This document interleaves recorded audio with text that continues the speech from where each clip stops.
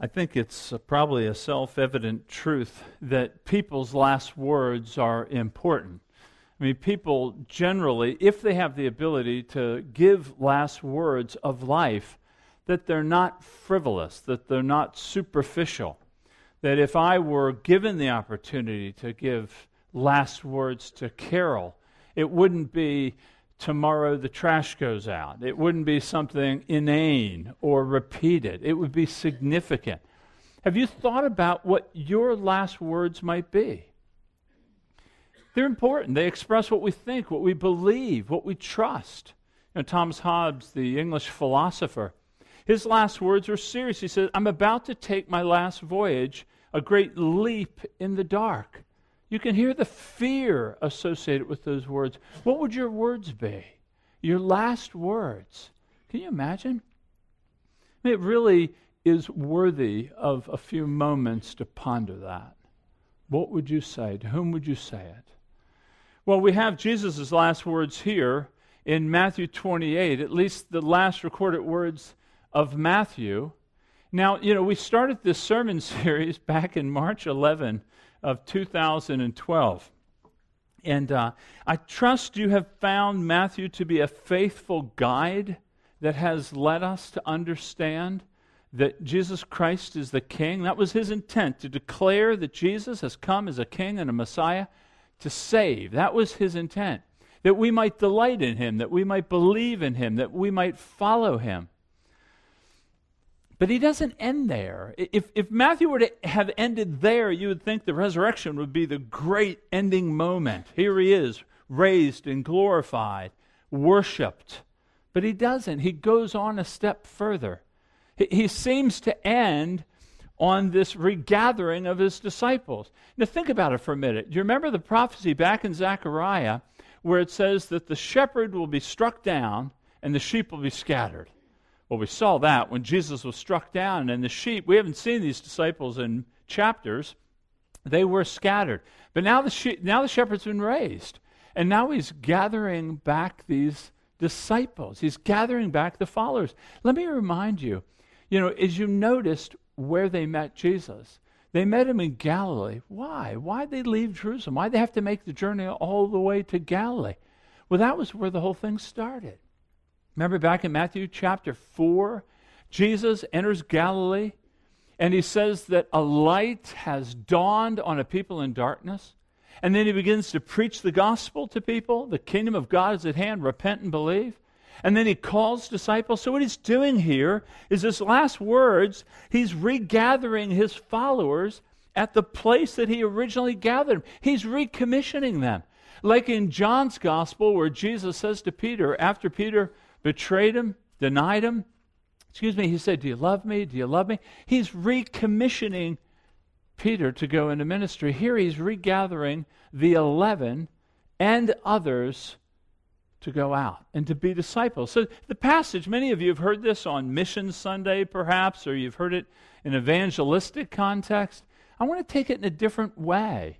I want to look at this as he's reminding these men and women what it means to be a disciple. If we're going to call ourselves a disciple of Christ, then let's look at the three, at least the words that Jesus uses. What are the characteristics that make up what it means to be a disciple? Well, starting in 18, I'm going to jump over 16 and 17. The first thing I would remind you, being a disciple means savoring Jesus Christ and his glory. Let me say that again. If you're a disciple, it means that you're savoring Christ. You see him in glory and power, and you delight in him. That's the first step of discipleship. You see this in verse 18. He says, "All authority in heaven and earth has been given to me." All authority. Now, who can say that? And so now it's Christ who can say all authority in heaven and earth. Well, let's think about that for a minute. So all authority in heaven. So we're talking in the heavenlies. So angels, demons, Satan. Paul, of course, affirms this when he says that Christ has disarmed the rulers and authorities. He has triumphed over them through the cross. So there is no angelic visitation. There's no demonic terror. There's no heavenly phenomena apart from his will. apart from his sovereign reign. Or the heavenlies, the physical heavenlies, right? The planets and the galaxies and asteroids and eclipses, all of those things are under his reign. But not just is the heaven under the reign now of Christ, Christ being vindicated and glorified and victorious, but the earth is. The earth is under his reign. Now, we've kind of already seen this in Matthew. If you remember, he was born as the son of David, right? He was a king. He was worshipped by wise men as king. He was challenged by Herod, who was king. When he entered Jerusalem in Matthew 21, we see that he, in fact, was hailed as king. When he died, there was a plaque, Jesus Christ, King of the Jews. But now he stands resurrected as king. He has taken this kingship, not just by right of creation, but by right of redemption. He's redeemed. He is now king of the world. That there is no government, there's no power that can thwart his ultimate design. Doesn't mean they can't bring temporal hardship and difficulty, but no government, no religion, no Islam, no religion can thwart his ultimate design. No political power, no political party can thwart his reign. He's saying all authority in heaven and earth have been given to me. Even your own personal lives. We, as we often see ourselves kind of the masters of our own fate, your life is under his authority. Your jobs, your careers, your homes, your marriages, your own bodies, they all stand submissive, subordinate to him, ultimately. That's why Abraham Kuyper, he was a Dutch politician and theologian, said these words which you've heard before, but they bear repeating. He says, there is not a square inch in the whole domain of our human existence over which Christ, who is sovereign over all, does not cry mine. Isn't this a counterintuitive way to think? I mean, that Christ would make such a claim? But he says, this authority has been given to me. Now, that kind of raises a question. Well, first, it reminds us of Daniel 7. We've seen this verse throughout the Gospel of Matthew. In Daniel 7, we read, and to him was given, you remember the scene, so the Son of Man approaches God, who is called the Ancient of Days. And here's the dialogue that goes, and to him was given dominion and glory and a kingdom that all peoples, nations, and languages should serve him. His dominion is an everlasting dominion which shall not pass away, and his kingdom one that shall not be destroyed. So you see this scene here where Jesus comes before God, and God gives him this authority and the kingdom. Now, that should cause you to ask, well, I thought he had. I mean, Jesus, being fully God as he's worshipped, didn't he have that authority? We'd say, yes, he did. And then we would say, but didn't we see his authority on earth, right? He had authority over nature when he would calm the sea. He had authority over matter when he produced bread and fish. He had authority over sickness as he healed people. He had authority over darkness as he cleansed the demonized. He had authority over death when he brought forth people to life. So how is this being given authority? Well, I think I'd like to explain it this way, and then I'd like to give you a quote.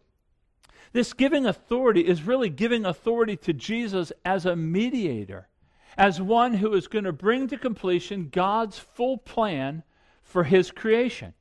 That Jesus Christ now stands as king mediator, bringing forth the full plan of God. And then we read in 1 Corinthians 15, he's going to take the whole kingdom when it's consummated and give it to the Father, who is all in all. John Calvin, a great theologian of the 16th century, said these words. He said, let us remember that what Christ possessed in his own right was given to him by the Father in our flesh, or to express it more clearly, in the person of the mediator. For he does not lay claim to the eternal power with which he was endued before the creation of the world. He was always God. But that which now received, he is being appointed to be judge of the world. So that's the picture that we're receiving of Christ. That he stands, we're a church gathered in the name of Christ under his authority, under his lordship. Now, being a disciple means I recognize that, and it leads me to worship him. And that's what we see some did. So if you look back in 16 and 17, when they saw Jesus, what did some do? They worshiped him. I mean, they probably, the arranged meeting place in Galilee was probably discussed. Jesus would have arranged it, perhaps with the women who worshiped him after being raised from the tomb. But there, maybe it was a common place they'd always met. But there they met and they worshiped him. They fell on their faces before him. Now, the Jew knew, and Jesus knew, that nobody is worshipped except God alone. So in their worship, they're proclaiming, they recognize him to be the Son of Man, to be the Son of God, fully man. This Jesus who was humbled is now exalted. He was dead, but now he's alive. He was defeated, but now he's victorious. I mean, this is who they're worshiping. Can you imagine? I mean, you need to imagine it. You need to think about it, that if this is true, they would have been just absolutely overwhelmed. This man has come forth from the grave, and they worship him. Now, we know these disciples have been scattered. 26, they weren't around. 27, they weren't around. The beginning of 28, they weren't around, the different chapters of Matthew. And yet now they see Jesus, they worship him, and what happens with their lives?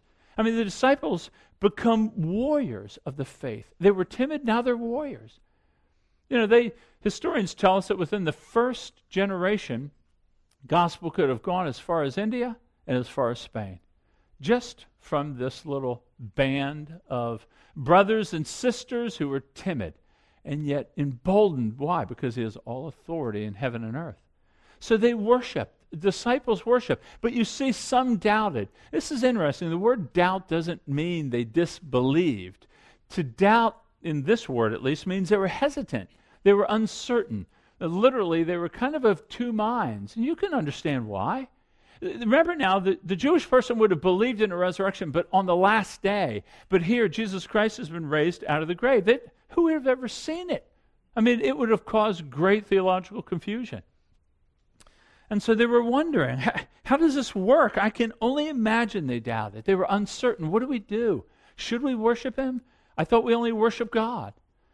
Not only that, but they see Jesus raised, but they still see Roman soldiers around. They still see the Roman government. They still see evil. So hold it now. He's got all authority, but we still have these problems. And I want to warn you, you don't want to turn this theological truth into a problem. Like, since the world's a mess, he can't therefore have all authority and all dominion. I want to remind you that the Scriptures teach the disciple that we see Jesus Christ be raised from the dead so that he is the first fruits of the new creation. The new creation has started. So he is giving us evidence that a work has begun, but it is not yet complete. That's what we call the now and the not yet. God has started a work now, but it is not yet complete. Let me give you an analogy. For example, in World War II, when the Allies landed, in fact, we just celebrated, I think, the 64th anniversary of landing on the beaches of France. Now, the High Command, the Allied command, knew that if they could establish a beachhead and begin to move troops and material on, they knew the war was over. The war wasn't finished yet. There were still battles to be fought. There were still lands to be taken. There were still people that would die. But they knew that if this happened, the victory was assured. That's the point of him being raised from the dead, displaying himself before these followers. This is what will be for you. So Jesus goes to the doubters and says, all authority has been given to me. All authority. He's drawing them out of their doubt. I hope for your sake, if you're struggling with doubt over events, but you don't see here, but I want to bring it up with you, that there were some who disbelieved, right? We saw that last week. So in 11 to 15, you have this interesting scenario between the women and the guards, and they're both at the tomb, if you remember. They both felt the earthquake. They both saw the angel. They both heard the angel speak. They both saw the empty tomb. So all the evidence was the same. The women go off believing, and the guards go off telling the chief priests, who then collude together over some fabricated story that the disciples stole them. But think about it for a minute. They're privy to the exact same evidence. One believes and one doesn't. What does that tell us? Well, evidence can always provide a reasonable basis to believe, but evidence cannot create faith. Evidence can't convict you of sin so that you see your need for salvation. It can't do that. And you see it here. Why didn't they believe? My answer to you would be, they didn't want to. They did not want to believe. They had the same evidence as the women, but they did not want to believe. You know, another set of last words, Timothy McVeigh, if you remember his name, perpetrated the bombing in Oklahoma City. He said these words, his last words supposedly was, I am the master of my fate and I'm the captain of my soul. He is not going to bow the knee. It's not a matter of evidence for belief. We trusted that it's the Spirit of God to open the eyes. Now, if you're not a Christian here, I'm thankful that you're here, seeing that it's not a matter of evidence, it's a matter of volition, it's a matter of will. I don't want to believe. But I want to caution one thing, and that is that looking at Jesus as a good teacher or as a moralist seems to be removed from us here. You know, many people agree with much of what we believe in religion, but they don't see Jesus as having all authority in heaven and earth.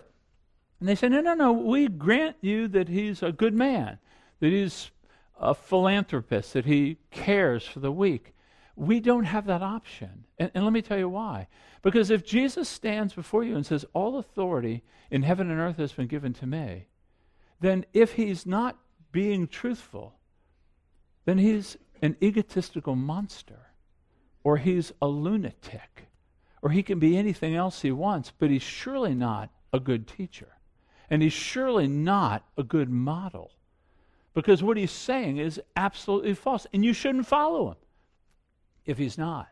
But if he is, then you're called to bow your knee, to repent of your sins, and to ask for mercy. Because he stands now with all authority in heaven and earth. This is a sobering passage right here. And being a disciple means you see Jesus as having that kind of authority. But not just that. Notice what follows. Once his authority has been established and made visible, made clear, he then calls them to make disciples. In other words, being a disciple, secondly, is following his command to make disciples. To make disciples. Now, the early theologians, some of them thought that this only applied to the 11. Some others think maybe just vocational ministers. But we know it can't be limited to those because all the nations have to be, the gospel has to go to all the nations. That can't be done by the 11. We know it wasn't done. Nor can it be done by vocational ministers alone. It's to all of us. The call for you is, if you're a disciple, you are called to make disciples. Now, when I speak about making disciples, I'm not talking about getting a person to agree with you on some intellectual truths about Jesus. I'm not talking about getting a person to pray a prayer or make a decision. I'm not talking about a commitment. I'm not talking about evangelism, although that's part of it. Making disciples is you're drawing people into the faith through your words and your life. You're seeing them come to faith and then walk and obey. It's a life that is being transformed. Making disciples takes a long time. It's many of us, I think, we look at Jesus kind of the way that some of our modern monarchies are. They have a king and they have a queen, and we respect and honor them.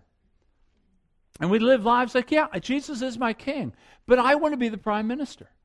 It's a dignitary title. We throw him a bone, he's the king, but we want to govern our own lives. And what the disciple is, making disciples, is people are being transformed into increasingly more and more observing all that Jesus taught us. That's what a disciple is. It's not a person who says, I believe in Jesus, although it starts there. Disciples believe in Jesus, and then they begin to live like Jesus. And that doesn't happen in a 5-minute evangelistic conversation. So make disciples is what he's calling us. We're all called to do that. If you're a disciple, you make disciples. Now, he gives us 3 little short phrases on how we do that. He says going. Now, a lot of times you've heard go and make disciples, and And some grammarians in Greek will say that go is a command. I don't know. I don't think it is. I don't read it as that. But there's clearly a geographical going, right? Because make disciples of all nations. Someone's got to go there and do that. So there is a geographical move. You see it in Acts chapter 1 when Jesus says, "You'll be my witnesses in Jerusalem and Judea and Samaria and to the ends of the earth." So there is a geographical moving. But I think there's more than that. The word itself is actually a participle. It's going. So whenever you're going, however you're going, wherever you're going, make disciples. And what that does is it opens it up now for all of us. That this applies to all of us. It's in the relationships. As you go about life, you're making disciples. So if you're a woman in the home, you're starting with your children. You're starting with those around you. If you're a woman in the workplace, then you're moving to the relationships you have there. You're leveraging relationships. You're speaking to people about the nature of this Jesus Christ who now has authority and dominion over all things. I mean, we are going in life, but we start with those relationships closest to us. Why? Well, because God's appointed these relationships for you. Do you realize that in one survey group of people who became Christians, 86% said that they came to understand the nature of the gospel through either a friend or family? We start close and it begins to go out. That we want to leverage the relationships we have. There is such I think, an error within Christianity that those who actually go overseas are doing more than those who are staying here and making disciples of those around them. I would say that's a false dichotomy. They're both important. They're both needed. But the bulk of us will stay here. But as you're going, among your family, among your friends, think about the intentionality of your relationships. Not just going, though, baptizing. Now, when you see baptizing, you're thinking, well, that's something the pastor does. He dunks the people. But there's more going on here. When he says, go and make disciples of all nations, baptizing them, what he's really speaking about is drawing them to faith. In other words, baptism is a sign of entrance into the faith. So it's calling for people, and we do this, and you are to do this, that when you share the gospel with people, that we often will say, do you believe this? I mean, do you want to follow Jesus Christ as your Lord? And what baptism is it's just a symbol. It's an outward demonstration of a new inward allegiance. That's all it is. It's an outward way of displaying publicly, acknowledging that Jesus Christ is the one that I follow. And baptism is really an entrance into the church. That's the part you play. That when you are sharing the gospel with people, that the church is part of that, because it's the church that baptizes. You don't just lead a person to faith in Christ and say, let's go back. Generally, you bring them into the faith, the church, that is. The church has been known as the incubator of faith because our relationships with one another build one another up. So that's what baptism is. And we baptize in the name of the Father and the Son and the Holy Spirit. Probably the clearest Trinitarian passage in the Bible right there. In other words, if you're baptized into the name, you're giving allegiance to the triune God that you're going to follow. But then notice also teaching. Teaching is another part of it. Jesus is delegating to his followers the call to teach. There is an explicit command that we have to teach one another. Now, this teaching that's going on here is not simply institutional, like I'm teaching now, or in the Sunday school, a teacher will be teaching. I think what he's driving at here is more of an interpersonal teaching, where you are instructing one another, where you're encouraging one another for the spiritual good. In other words, what I'm saying is, if you leveraged your relationships before, I'm saying you leverage your conversations. That you would be, to make disciples means that you are actively taking conversations and you're trying to draw them to transcendent truth. You're trying to speak to people about the things of God for their spiritual good. Now listen, many of us love to talk about many things. And I would just ask you to ask yourself, what do I talk about most? For some, it may be politics in this season of time. And you move most conversations to some political issue that you are serious or are very concerned about. Others of you, it may be schooling opportunities. If you're a homeschooler, that's very important to you. That comes up repeatedly in conversations. If you are concerned about global terror, that comes up in conversations. Or if you're concerned with, it's very important for you to eat right, so organic food is very important to you. That comes up. Or financial security. Maybe that comes up a lot. Those things are all fine to talk about, but just measure how often we're talking about the things that prepare one another for glory rather than just talk about whatever thing is most important to us at the time. Leverage your conversations so that the people listening to you, because we can be evangelists over our political theory. That doesn't really help anybody. It may inform them, may be something to talk about, but just measure the content of your conversation. So this is what it means to make disciples, or to be a disciple is to make disciples. Let me just give you a couple warnings. Number one, be patient. Disciple making is incremental. I think probably all Christians should have a garden, because nothing happens fast in the garden. You have to prepare the soil, you got to plant the seed, you got to water, you got to weed, you got to wait. But that's the nature of discipleship. You cannot make disciples fast. Why? Because you're preparing another person to see God.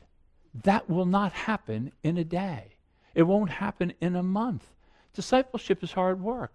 But I would also remind you that discipleship is not just incremental, it's also nonverbal. The way you live your lives in the marketplace, the way you live your lives in the community speaks greatly to what kind of disciple you are. In other words, an epidemic in the business environment is men watching porn on their computers when they should be working. Millions of dollars are wasted in companies paying salaries for people who aren't working. And yet the Christian wants to be pure, wants to live his life above reproach. Why? Because your life, and speaking with integrity, living with purity, that life prepares the soil for you then to share the gospel. That when you share the gospel, it's coming from a life that reflects the gospel.